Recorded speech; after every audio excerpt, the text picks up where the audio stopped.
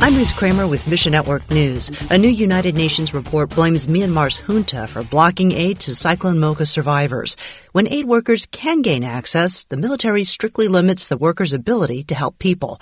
AMG International partners with churches throughout Myanmar to help survivors. So even if foreign aid workers can't reach people in need, the local Christians can. Believers deliver the gospel along with relief supplies. You can send help and hope through AMG at our website. Meanwhile, a 2018 study found that substance abuse in Nigeria is more than twice the global average. That rate went even higher after the pandemic. Believers in the United States are working on a solution with Nigerian Christians. A Nigerian staff member at the Lighthouse is partnering with friends back home to start a biblical recovery program. There's room for you on this adventure. Read the full story and connect with the Lighthouse. Find specific prayer needs at missionnews.org. Mission Network News, a service of One Way Ministries. I'm Ruth Kramer.